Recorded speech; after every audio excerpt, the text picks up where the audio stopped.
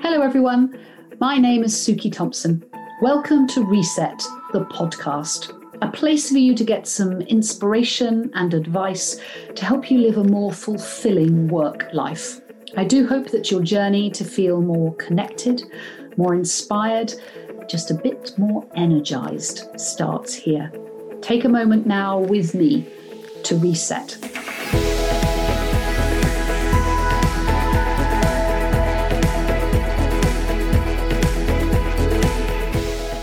Your company may have a clear purpose, but does it have soul? I've spent years trying to make sure that both exist in my businesses. So I was really keen to sit down this week with Ralph Specht, a man driven by a very clear and very strong mission to make soulless companies a thing of the past. In our conversation, we deep dive into what it means to build a culture from the ground up.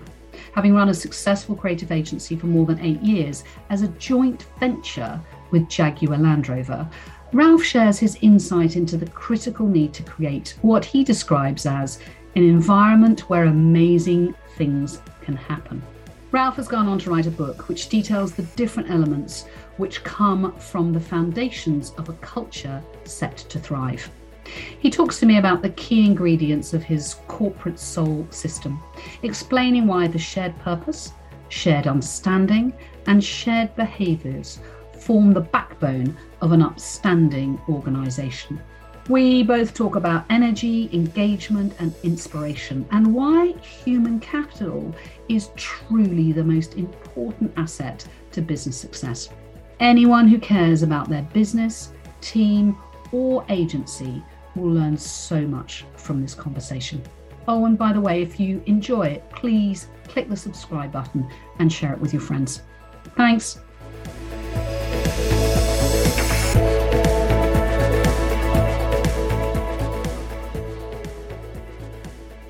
Ralph, it's lovely to see you, particularly with your beautiful view of South Africa. So you've just come back from there.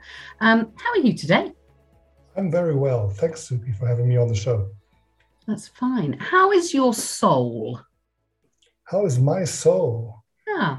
My soul is in good shape, I would say. I'm actually enjoying life right now. As you said, I've just come back from South Africa. Since we had the book launch on the 22nd of the second month in the 22nd year of the century, so 22, I thought was the lucky number, and it actually proved like that. So I'm actually doing very fine.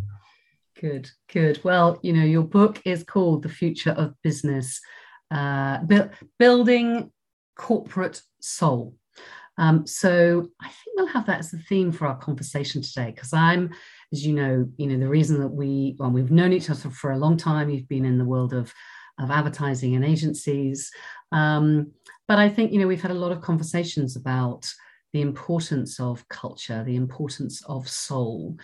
I often think that our soul comes from our background, perhaps, and often we start in that place in these podcasts. What was your childhood like? Where did you grow up?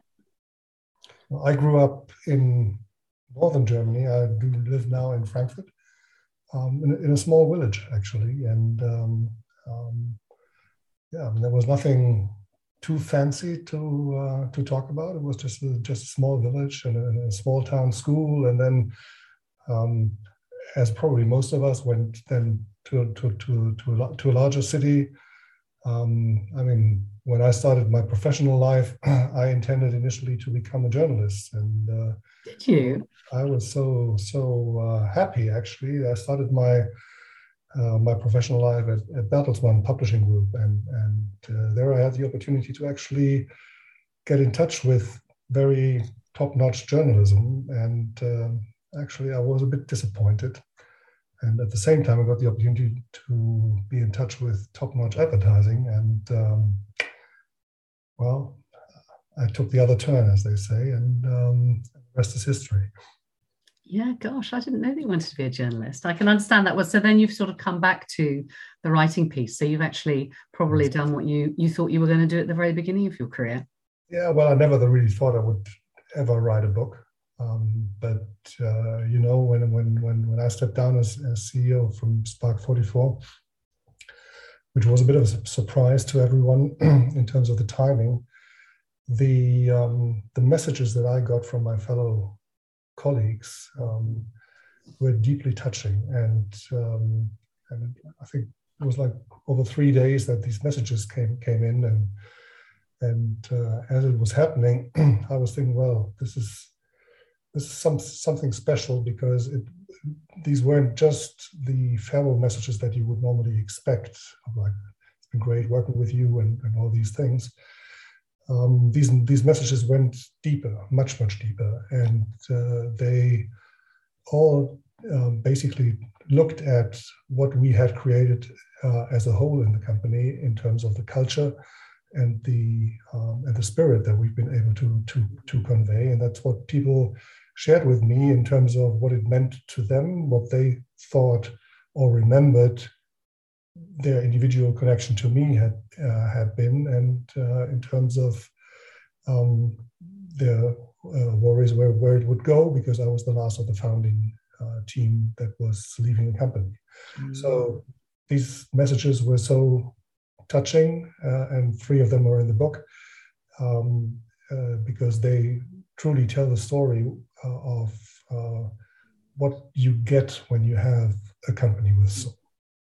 Yeah, and let's come on to that a little bit, because Spark 44, which was the agency that you founded, it was a joint venture. I'm not sure if we call it that right word, between ended up Jaguar Land Rover and creating an agency. And to that extent, it was a very, very different model. It was very radical, really, because we've got agencies like CHI that had kind of like a big founding client. We had O2 that kind of, had a startup agency and were very much part of it, but they hadn't really been, apart from perhaps Samsung, which was probably not, Chael was not a massive success in the same way. How did it happen? How did it come about? Well, I got involved pretty much early on as probably the second person from the management team. First person was Steve Wolford, who was involved with some consulting work for JLR. And from that consulting work came the notion of, well, we need an agency structure that is tailor-made, and none of the existing solutions did actually meet the requirements. And so Steve and our initial chairman, Hans Riedel, came up with the idea of, well, then why don't we build it, and we'll partner as a 50-50 joint venture. And then Steve called me up and told me about it, and asked if I was interested to help. And first, I didn't believe what he was talking about. I said, "You better send me a business plan, otherwise I don't do it." And he sent a business plan, and I read through the business plan and had a few thoughts. But pretty much the next evening, we were on the phone again, and we said, "Well, now let's do it. Let's make it happen." Mm. And got the green light in February 2011. Yeah. That green light basically suggested that we had 3.5 months to set up an agency in 4 locations worldwide with 80 people. So that was quite something to... Yeah, that's quite a task, hey? When you start recruiting for an agency that doesn't exist, for an office that doesn't exist, it's quite a special situation. But actually, that was the first proof point, I think, that a to-be culture was critical, because I still remember these conversations in the interviews with people, and there were 2 groups of people. There was one set of people who were completely excited about the opportunity and felt like this is something I want to shape, I want to help build and leave my mark. There was another group of people who, after half the interview was gone, they asked, "So what's the job description? Can I have a job description?" And we were basically responding, well, we haven't written job descriptions. We know what the function is, but you fit in here if you are capable of writing your own job description as you go. And as we mature, we will have all these things. But right here, right now, it's about, getting the energy out and building this thing. Yeah, and that's a great word, actually, energy. I mean, I remember coming to see you when we were doing some work at JLR when I was running my previous company, Oyster Catchers. And, they'd said, look, we're looking, they had some other agencies, and we're looking at you and Spark 44 and how we might be able to put everything into your joint venture. And I remember going, well, that's literally not going to work, is it? That's a ridiculous idea. They'll be great at process, but they won't be good at creativity, and I'm not sure about the culture. It'll be just another production house. And I literally remember being just so surprised and blown away when we came in, because it was all of those things you talked about. And at that time, it was, a reasonable size. And I think what struck me was the energy, the positivity, the absolute kind of can-do attitude, and a real sense of partnership. And I think, I came from an agency background a long time ago, and was a client for a short time. Getting that kind of partnership, I think lots of agencies have lots of kind of culture, but that was very interesting. It was very different. And I guess that is what when you're beginning to talk about the kind of soul. How did you actively think, right, this is the kind of soul we're going to have, this is the kind of culture? Was it something you had really thought about, or were you at the beginning just like build, and then, so often it comes from the personality of the leadership team? How did you create it? Well, when we got the green light in February 2011, the 5 founders, we all sat down in a room in London of a befriended agency. They had offered us their conference room with a lot of flip charts in there. And so I still remember we came back from the Midlands and where it was said, okay, now let's make it happen. And we were like, okay, now let's turn the business plan into reality. And culture was one element on the agenda, and we were stuck with these 5 flip charts, and it was a mere moment of silence in the room when we wanted to talk about culture. And so one of us decided to flip the question and turn it around and ask, which culture do we not want to see in this company? Mm-hmm. And that actually did the trick, because for everyone, there were like a number of things that they had in mind about what they had experienced in their career in different places, behaviors that they didn't want to see. And once we had the flip charts filled, which then went fast like lightning in speed, we were able to build and design the organizational structure in a way so that we could create an environment that could develop a culture that would be what I now do call a company with soul. And I think that's a key learning is management can't do the culture. Management can create an environment for a culture to happen. But it was interesting when the book came out, I was approached by an entrepreneur who said, well, congratulations, I like it. And we've got a company with soul. I'm so proud of our culture. And I said, congratulations, this is great. But actually, I only trust the employees when it comes to evaluating whether the company has got culture. I hope you're right. This will be the best thing of all. But it's the employees who can tell you whether the place has got it or not. I think every company has its culture, but only few got soul. Yeah, it's interesting, isn't it? And Glassdoor in the UK is one of those kind of measure. It's not really a measure of culture, but because employees talk about it, and obviously you get some disgruntled employees, you do get a real sense of it. And it's so interesting often at the kind of board table of companies where they'll go, oh, it's just not true, we don't need to listen to it. some take it very seriously, but actually it's hard when you're not hearing from employees what you think you want to hear, or what you think you're creating. What do you what were the two or three things that you didn't want from the culture, from Spark 44? Well, we were supposed to be in a global agency from the get-go, right? And all of us had been in international networks, and all of us had seen the fight for revenue between offices. And so this was one of the things that we wanted to avoid as good as possible. We wanted a company where the employees had the opportunity to speak up and be honest and share their point of view. That led to the idea of the value of be honest.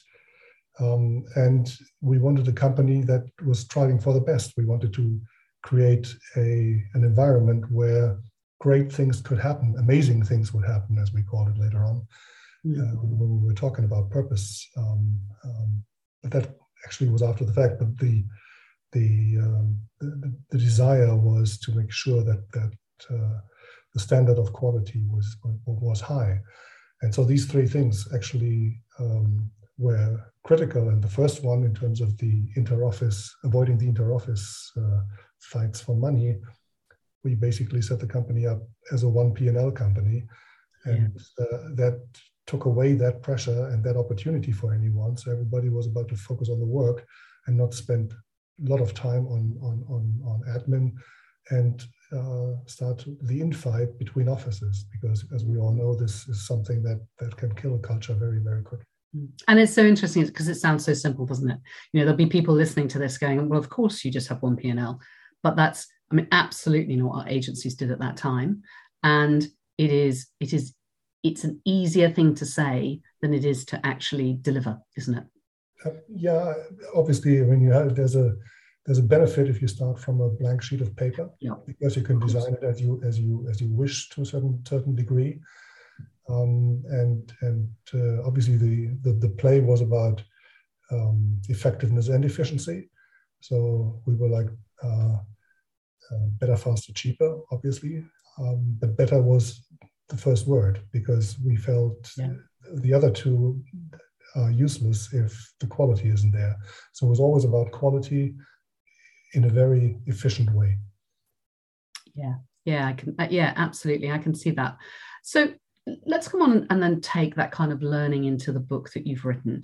Well, now before that, you said at the beginning you left slightly surprisingly. I didn't think any of us thought you were going to leave when you did, and whether you were perhaps encouraged to leave before you wanted to. How did that feel? Well, it was a surprise for everyone, wasn't it? So, but our mantra was be bold, be brave, be honest, and I've always been that throughout my time in the various positions, be it as the COO or later on as the CEO. And if you're bold, brave, and honest, things might happen every now and then that are not planned as you think they should be. But it is a big, it's interesting. The title of this podcast is called Reset, and during the conversations I've had over the last year, that moment of being made redundant, being fired, not getting the promotion, having to leave your job for all sorts of reasons, even thinking you've left for a very good reason and it not kind of working out, are pivotal moments for us from a career point of view, but often for a personal point of view. And I guess, for you probably wouldn't have written this book, certainly now, if that hadn't happened to you. But I wonder if there's other learnings that you've had from that moment, because it's never a nice feeling, is it? You always want to be wanted, and you've built something that you love. What did it teach you about yourself? Well, the messages that I received the moment it was announced, pretty much like an hour later, messages started to come in. They told me, or they reminded me that one of the things that throughout my career I've always tried to make happen in any kind of role is to look for the potential in anyone that's around you and benefit from their skills and their knowledge and their dedication or whatever. Because as a leader, I mean, you're always dealing with constraints, right? I mean, there's never enough of anything because you always need the other piece that just isn't there in any moment.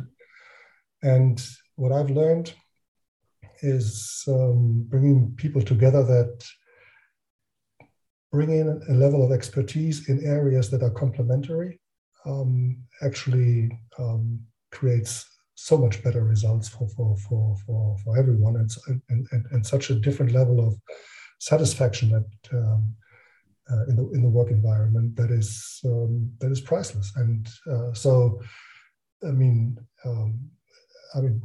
some of the messages that I received from people during these days, they were saying, like, I've accomplished things that I never even thought I was capable of, or I learned so much about being a kind, compassionate person, or the way you trust your team is something I'll keep in my heart as an inspiration for the entire life. And when you get these, that's just so lovely. Isn't it? I wonder how many leaders have had that much, really kind of outpouring of love, really, that you really have. I think, we all wish and hope that we change perhaps the lives and the careers of the people that work for us, but actually, to have that acknowledged, but also from that thought around creating kinder cultures, because that's the bit that is, we know, so difficult. And I know, because I've heard them say it, that is what the people that work with you felt. But actually, I mean, you asked what did you do when I had to leave. Well, this book would have never happened, right? Yeah. So, to a certain degree, then one always says one door closes, another one opens. This one opened. I mean, good 2.5 years ago, I would have not. It wasn't on my mind to write that book. It wasn't. Yeah. But reading all these messages and looking at your iPhone and seeing them, and you're like, you can't. I mean, leaving them there is one thing, but actually, there's more in these messages that I think can help others, and that was the motivation to write the book. And so, and as the subtitle says, Power and Culture and Success with the Soul System is about culture as a driver of success, because ever too often there's this conversation, we'll talk about culture when we got time. Right now we got other things to fix.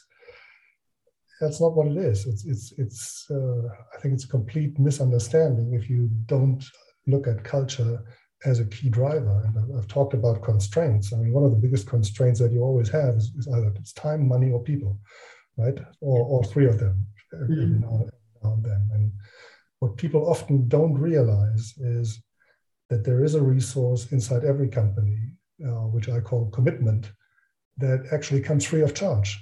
The only thing you need to bring to the table in order to get that commitment is being open, being transparent, involve people, share the pain, but also share the gain, and then you get it. And people go the extra mile and all these things, and it doesn't cost a single penny. It doesn't take much more time. It just is a different way of doing things, and I think that's kind of what it is. You're so right, Ralph. And, it's fascinating for us. One of the things we're doing is training 1,000 of the TUI employees, and TUI is a travel company. And, what a really, really difficult sector. There's lots of people who've been impacted by COVID, of course, but really challenging. But actually what strikes me about all of them, and we do work around at our wellbeing conversation, creating kinder cultures, is the kindness that they show to each other, and that commitment, exactly what you talked about. And I think, gosh, of all the companies that could be cross and angry and frustrated, they're not. And what they've spent so much time on as they're building their business and completely restructuring is their people, and how they're helping them, and how they are, and what huge amount that they get in return. So you talk a lot about this. So can you explain the kind of soul system that you've created and you talk about in your book? How does that work? Yes. So the soul system has got 3 layers, 3 levels, actually. It all starts with purpose. And obviously, purpose has been the wonderful buzzword over the last 10, 15 years. Yes. And for us, it's the 7th in the 7 needs of well-being and performance. So we know it's really important, but how does it fit for you? Well, having been in many discussions about purpose on many levels, I think there's one big error that's out there, which is there's too many people that think purpose is the end, but purpose only means to an end. And so that's why I look at purpose and define it as the shared purpose. And shared purpose to me has 2 dimensions. One is shared by the executive team, the leadership team, so that they're all bought into this. And it's not just lip service, but then also shared with all the employees. So when you're doing your work with TUI and lots of frontline people, unless they understand what the purpose of the whole operation is, it's not going to be tangible at all. So shared purpose is at the beginning, is the starting point. And then the next level I call the shared understanding. So you see shared becomes a word that keeps on popping up here. Shared understanding is the next level of strategic work, is about the vision, the mission, the values, and spirit. And spirit is the dimension in this area that very often is completely neglected. And similar to your question earlier on, did you have a plan about what you wanted the culture to be? That to me is spirit, is about for management to think about and define what culture they would love to see in their company.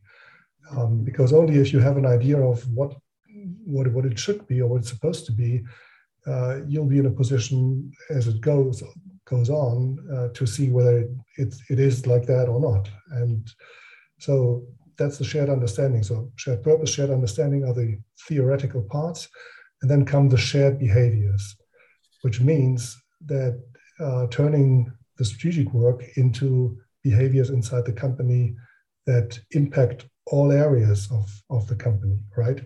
So it's about whether it's compensation, whether it's about talent development, whether it's about which partnerships you get into as a company, how you want to set up the relationship to your customers and clients. All these elements need to be thought through and need to be ideally coded so that people have something to connect with and easily come back with, well, that's the way we do it here. And whether you find a name for it or whatever the expression finally is, what's critical is there needs to be a definition of how you want it to be and how you can connect it back to your vision and your mission and your values. And then, because then it comes natural for everyone. And as the company and the staff are basically working like that or behaving like that, it becomes kind of your shared behavior inside the company. And to me, the corporate soul emerges when there is an integrity between these 3 elements, when there's a clarity on the shared purpose, clarity on the shared understanding, and shared behaviors that connect easily with the first 2. And as we all know, obviously running a company is a marathon. It's not like we're going to be done next month. So making sure that this is continuously developed and updated, and then I think success is yours, and that's why I call it powering culture and success. Yeah, and I love that. I love the combination of the 3, because I think so often, companies have 1 or 2, but that is the challenge, is to get 3. At our Power Up Festival in May, you and Adrian Hallmark, who's the CEO and chairman of Bentley Motors, we're going to be talking about this. And and in your book, you have lovely examples of businesses. Tell me a little bit about, so if you've got those three areas of shared purpose, understanding, and behaviors, where in a company like Bentley Motors, how does that manifest itself? What can you see that shows that that a company kind of has soul? Well, I mean, Adrian, I think, is now just 4 years at the helm of Bentley Motors, and when he took over, it's probably fair to say that the company was not in a good shape, and there was lots of negative press and rumors and all the rest of it. And he and his team, and I think when you talk to him, he always talks about his team, looked at this and came to the conclusion, in terms of setting the business up for success, it required the whole company to be with them. And so they did one thing that is very rare for companies in these situations. They actually took their entire plan for recovery and for the new strategy for Bentley in front of all their employees. So they did town halls with 4,500 people. And the wonderful thing about it was, and it, obviously for a company that is in a difficult situation, there's not just nice little things on these slides. There's lots of tough decisions that to be made. But nothing leaked out during any of these town halls.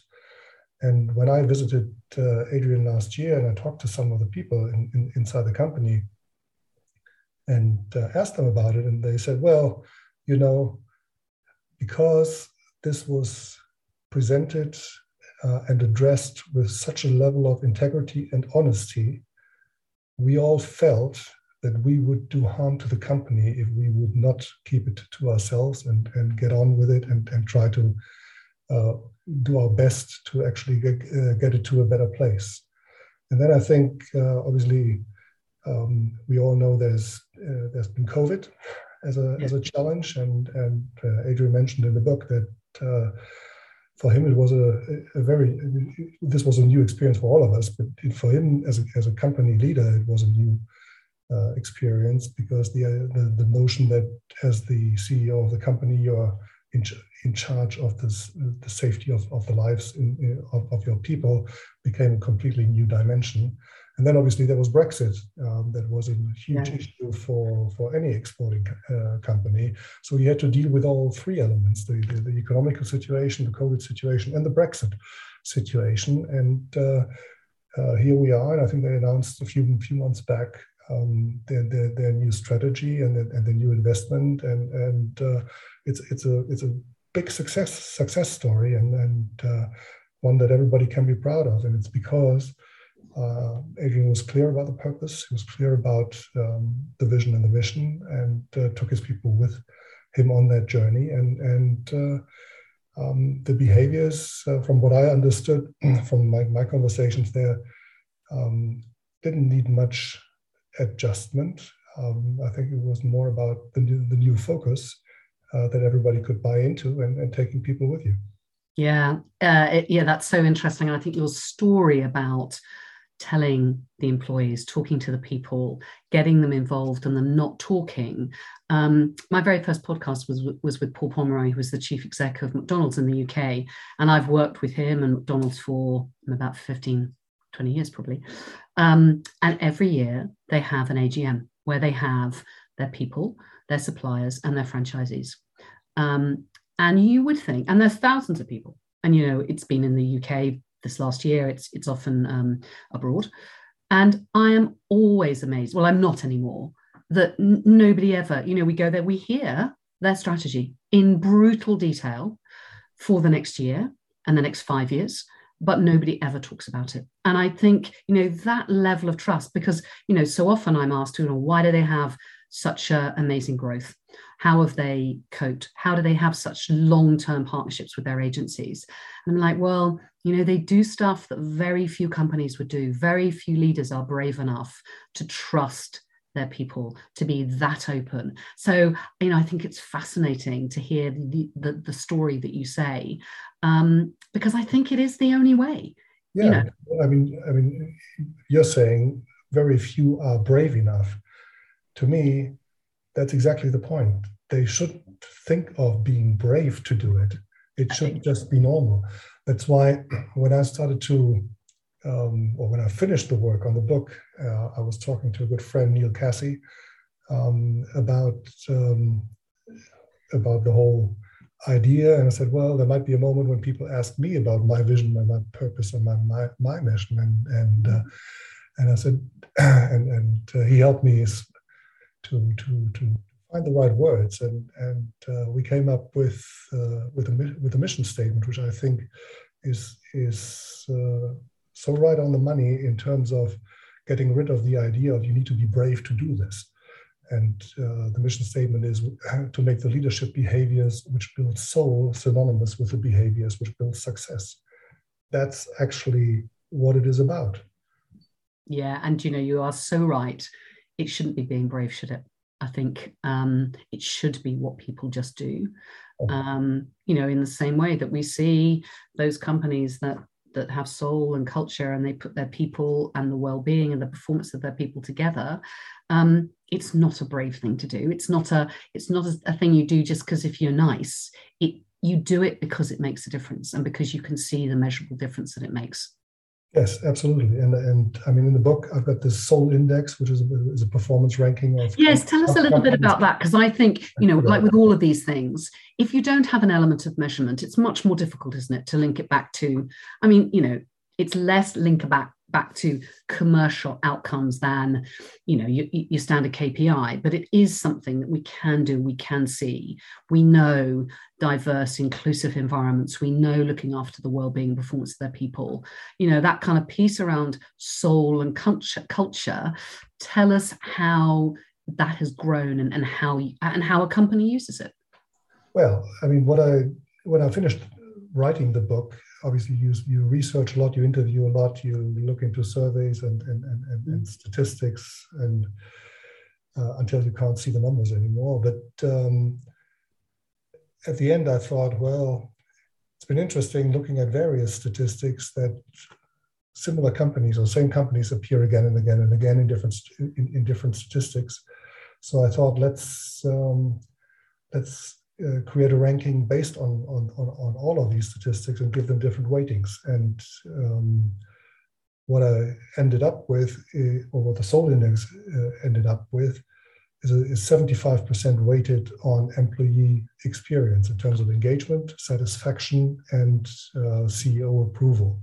So how satisfied are people in the job? How engaged are they? And what do they think of the man or the woman at the top? And the other 25% are business and brand power.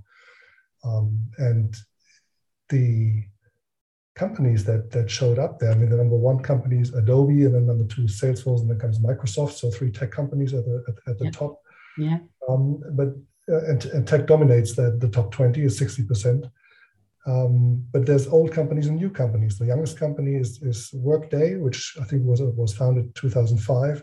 The oldest is Deloitte, which was 1870 something. So, and everything in between. So American Express, quite an old company too. But then there's a lot of tech companies that were founded in the 70s and the 80s. So why is it that there's so many tech companies? Because probably they identified human capital as a key to success much earlier than anybody else, and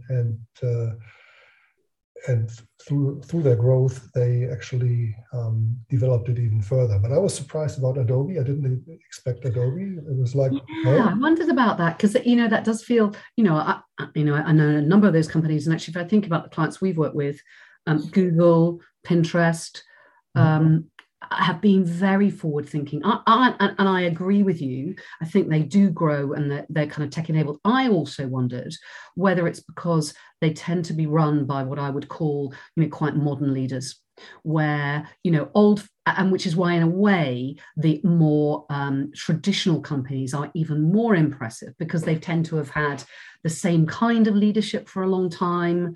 We know this kind of stuff is, well, I firmly believe, and particularly from COVID, in the next 2 to 3 years, this kind of conversation that we're having now is the boardroom conversation of the future. It is the measurement of the future. It's not there now. It is on those, kind of companies, I guess, like Adobe and Google and Pinterest, where it is critical and they talk about it.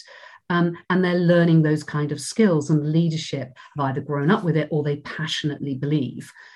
Equally, there are lots of companies that I go into or see that, they've scarcely got out of having white middle class men only in the boardroom. So they've got a very long way to go to be able to have these kind of conversations as well. True. But as I said, you need to code things. So Adobe did one thing which, in order to drive innovation inside the company, is a little thing, but everybody inside the company knows it, right? So when you're at Adobe and you think you have an idea that you want to pursue that could drive a product innovation of whatever kind, you go to HR and they give you a red cardboard box. There's stationery, there's snacks, there's lots of little stuff inside, but there's also $1,000 credit card. And so the prepaid credit card you can use for anything that you need. You can buy books, you can go to a seminar, you can buy whatever that is required to make sure that your idea can be presented as tangible for the next stage. And that's kind of the way they foster innovation inside their companies. And it's a small thing if you think about it, right? Yeah. So, and over the years, they've had like I think 1,000 employees have taken it, and they've got 23 or 24 projects that have already actually come to life through that. Simple stuff. But there's also one other finding from looking at these companies. The average tenure of a CEO is about 7 years, 6.9 something. Yeah. And I looked into how this applies to these top 20 companies, and they're better. So 8.4 is the number, but the number is skewed because if Jeff Bezos wouldn't have resigned last year, the number would probably be 11 point something, right? Because what's interesting in these top 20 companies, you don't find any company of these top 20 that had more than 2 CEOs in the last 20 years. Okay, so amazing stat, isn't it? Having people at the helm for a long, long time is something that characterizes these companies, which also is a function of, or is a key factor in building culture and allowing an environment to actually take form, take shape. Yeah, and that's so interesting, isn't it? Because you were nearly 9 years at Spark 44, weren't you? So again, you were there to build and grow a business, and I think so often it's not, it gets going. I think that's a really interesting insight. And then the other thing, there's 2 more things I'm interested in is who of the people that you interviewed of the companies, and you talked about Adobe, and I love that anecdote. Who of the people you interviewed and talked to surprised and delighted you the most? Well, I was most impressed of LinkedIn, actually. Yeah, they're an amazing company, hey? They are an amazing company, and when you look into LinkedIn, they got something right which many companies don't get right. So their purpose of facilitating professional networking is straightforward and clear. So you can't be mistaken in any shape or form. Their vision of creating economic opportunity for every member of the global workforce. When I'm talking about shared understanding, to make sure that people understand what the vision of the company is, if you say create economic opportunity for every member of the global workforce, what is there that you can't get, right? This is so clear. There's no bullshit bingo kind of language. And the mission to connect the world's professionals to make them more productive and successful. And then you look into the values, and the values at LinkedIn, I think they are a good example of you don't need an extra spirit tab, because they are clear, and because they're both inward and outward focused, you have a very clear idea of how life at LinkedIn feels. So it's members first, it's relationships matter, it's be open, be honest and constructive, demand excellence, take intelligent risks, and act like an owner. When you hear these, you have it in your mind, you know what this company kind of feels like. And people get it, and that's what you get from people at LinkedIn when you talk to them. Yeah, you do completely. And that act like an owner is a lovely expression, isn't it? And it is exactly what you see. You know, they never fail to impress me, but you're right. They all have clarity around what they're doing. Creativity. So, you know, look, you've been in a creative environment for a long time. And, you know, I think that so often we do identify with a kind of culture with creativity. You've already talked about innovation at a company like Adobe. How does the kind of focus on soul, the focus on purpose, on the culture, help and enhance creativity? Because I think for me, coming back to Spark 44, and you talk about it in JLR with your with the case study in the book as well. That is so important, but so often it's not the way that we make that link. I think when you work in a creative environment, there's always the discussion and conversation about the quality of briefs, and the stronger the creative team, the more they always talk about, let's get a creative brief that is so precise, that is so clear, that then becomes the perfect springboard for great work. And I think here's the same thing. Like LinkedIn, if you're clear on who you are, where you want to go, and how you want to get there, and how it should feel on the way, you're already halfway there. Because if everybody inside your company knows this and understands this and sees the leaders playing by that playbook, you will get that engagement of employees, you will get the satisfaction of your people, and as a leader, you'll be recognized and accepted. And I think that's the formula for making it happen. Yeah, I can see that, absolutely. You know, we talk about reset, and you've certainly had a big reset and you've made the most of your time, but also well-being is really important to us, and I always like to ask my guests what they do for their own well-being. How do you satisfy that kind of physical, mental well-being and your own purpose as well? Well, I think for my physical well-being, and I'm so happy that the sun's come out and spring is about to come. So getting out of the hall and onto the tennis court is going to happen very soon, I'm pretty sure. And the golf, playing golf is also possible again, because the temperatures are getting into nice spheres. So outdoor sports is kind of what I really like to do, and that's going to be a great physical balance, actually, to what else is there. And I think what's also important has always been and will always be is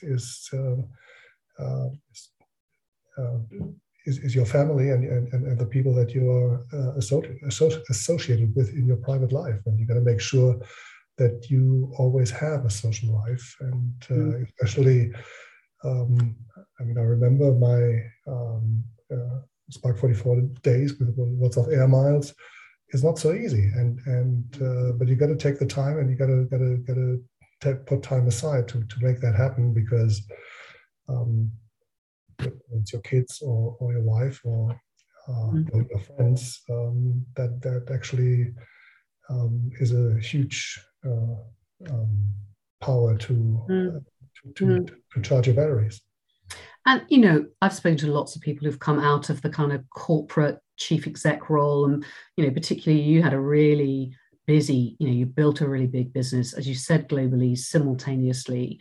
That's a lot to give up and a lot to get used to when you stop. And, I often talk to leaders who have been in that environment, and I've seen close hand a number of friends of mine actually really struggle to cope with being the leader of a lot of people. And then either, you've done this brilliant writing, the kind of training and work you do, but it is different. Or, other people I've seen go into the kind of non-exec environment, and they like it in a different way, but it's hard to not be identified perhaps by what they had before. I've never seen you particularly as you're a very unassuming leader. It's not about you. It's always been about your teams. But have you found it hard? No, interestingly not. And I think the reason for that is, as you mentioned, that you didn't perceive me as or you didn't perceive me as assuming.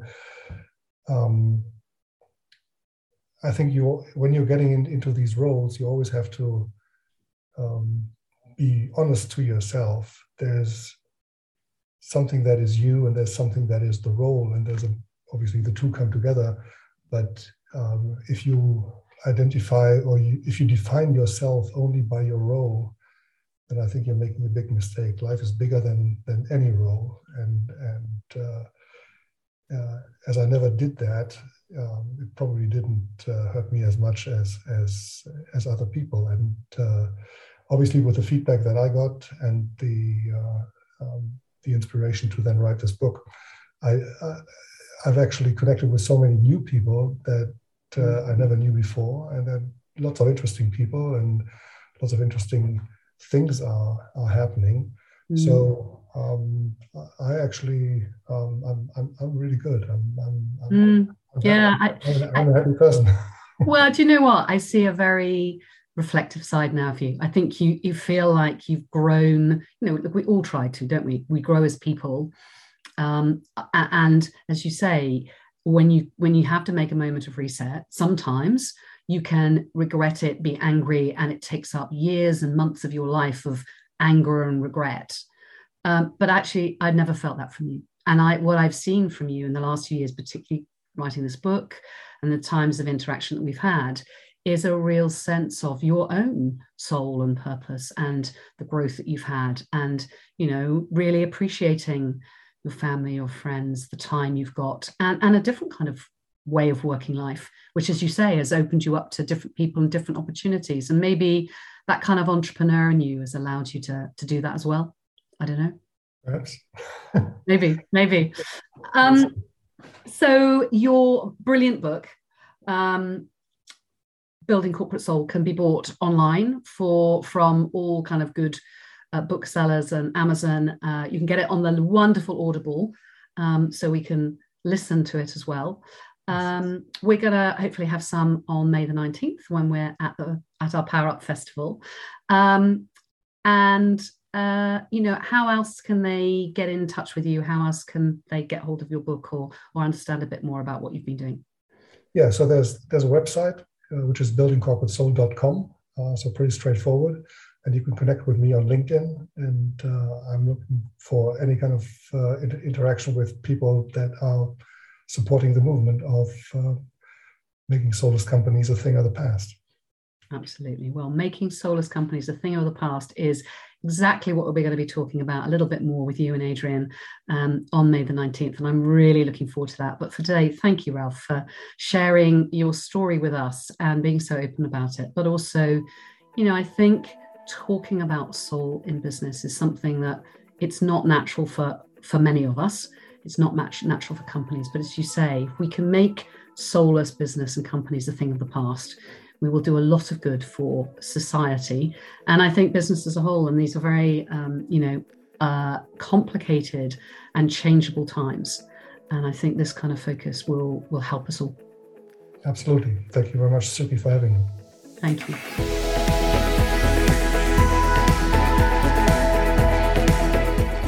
Thanks for listening. If you've enjoyed Reset the podcast, I'd love it if you would forward it to your work colleagues, friends, and family. Reset the podcast is a Let's Reset and Advertising Week global production. Executive producer is Richard Larson, with me, Suki Thompson. Thanks to our sponsor, Lyre's Non-Alcoholic Spirits, and voiceover artist, Talitha Penny. Music provided by Audio Network.